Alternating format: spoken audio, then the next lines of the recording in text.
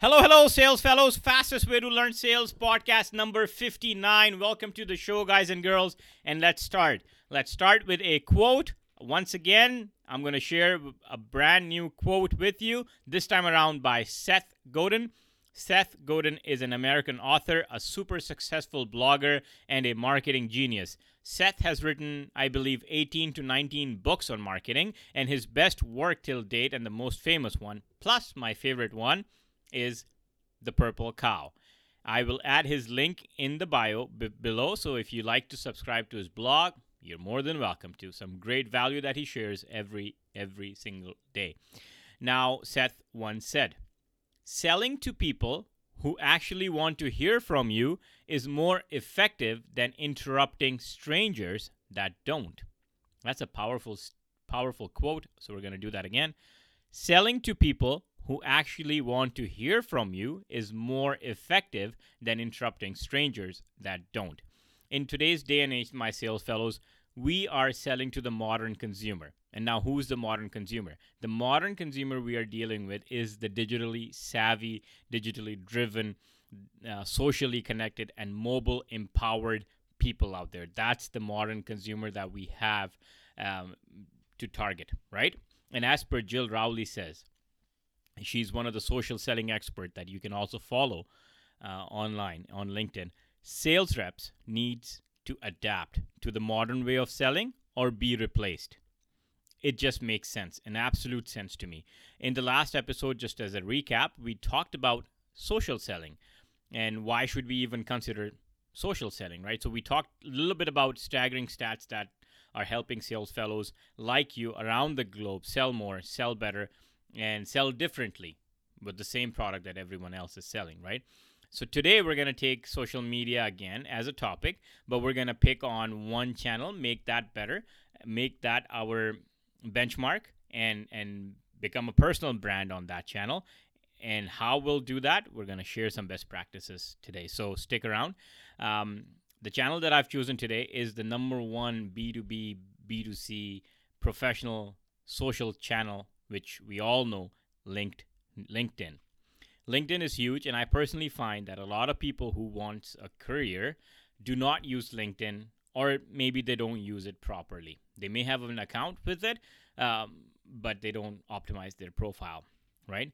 I'm going to share some stats with you just to give you an idea of how big of an opportunity there is for everyone out there in professional selling to be on LinkedIn and to be completely optimized and firing all cylinders on LinkedIn. Stats are from a third party, not LinkedIn itself, and they are very recent, from June 12th, 2018. First stat is 590 million total number of LinkedIn users. It's a huge number. The second most important stat that I found was the total number of monthly active users, which is 260 million. Talk about the opportunity, right?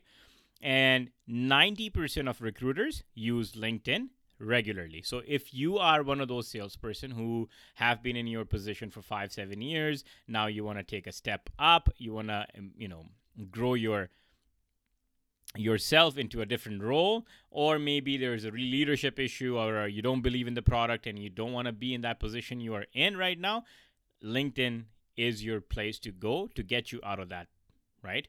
And LinkedIn is a little bit different than Facebook or Instagram. Posting your funny cat pictures on Facebook and Instagram, very good idea. You'll get some likes and comments.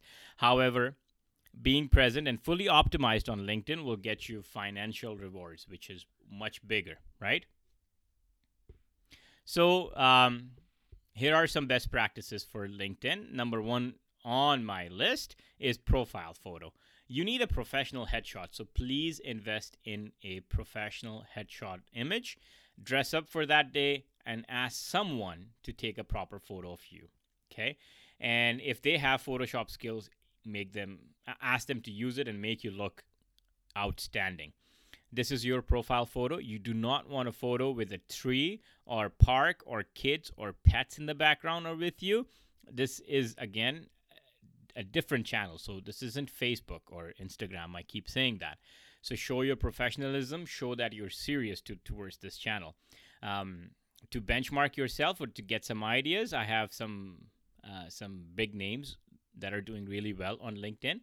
Seth Godin, you can go check his profile out. Ernest Barbaric is another one. John Lee Dumas or any other influencer on LinkedIn can give you great ideas how to set up your profile photo. And this is usually a very simple, basic headshot, okay? Now, please note that, again, LinkedIn is a B2B social media channel, so it is different than other channels that we use. The second best practice I have is the banner. So just above your headshot, there is a room for a banner. A lot of people don't even put anything there, and I think that's a missed opportunity. So be creative. This is the billboard. When somebody out of those 590 million profiles visit your profile, you need to make sure that you catch their attention by having something there. Don't waste this opportunity. Use it, please. Especially when it's a recruiter, a customer, or an investor, you want to make sure that they stay on your profile and find the information, right? It's very easy to click away and go to the next, right? So best practice is to use some highlights of your life or some great skills, or again, go back to those people like Seth, Ernest, and John Lee Dumas and see what they are doing, get some ideas from them. Number 3 on the list is your title, right? So do not just put or publish sales professional, sales representative, sales manager. That's great. That's your title. But there's more room to add more characters there. So be creative with it, right? Remember, this is the headline. So you're just making sort of a newspaper of yourself.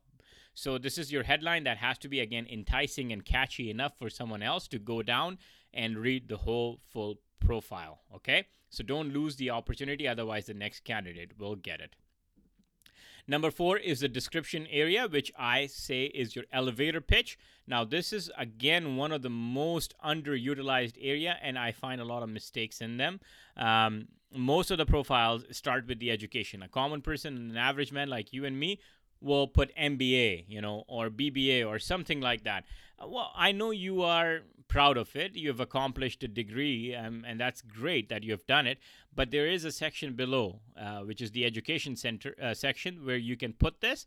And honestly, if you're an MBA and you put it under education section, and somebody as a recruiter looking for an MBA, they will be able to find you because profile will be indexed based on you having it under the education section. But here you need to stand out, because if everybody puts MBA and everybody is an MBA, is a MBA, for example, then how do you differentiate yourself? We talked about it before. Differentiating yourself is key in today's environment. So I recommend you say something, you can be more creative, but these are just my ideas. You can say, another tip, on this description piece, you can write it as a third party. You write it yourself, but write it for yourself as a third person. Sometimes that tone of voice in the content also works great. So you can say Saqib is a revenue generating machine, or Saqib builds, or Saqib is experiencing and developing strong sales teams who are results driven, or I'm an acquisition monster, or I provide digital marketing solutions to automotive dealerships that save costs and increase ROI. So you're using some power words and not your education in the opening line. That's one of the tips that I can give you in regards to the description section.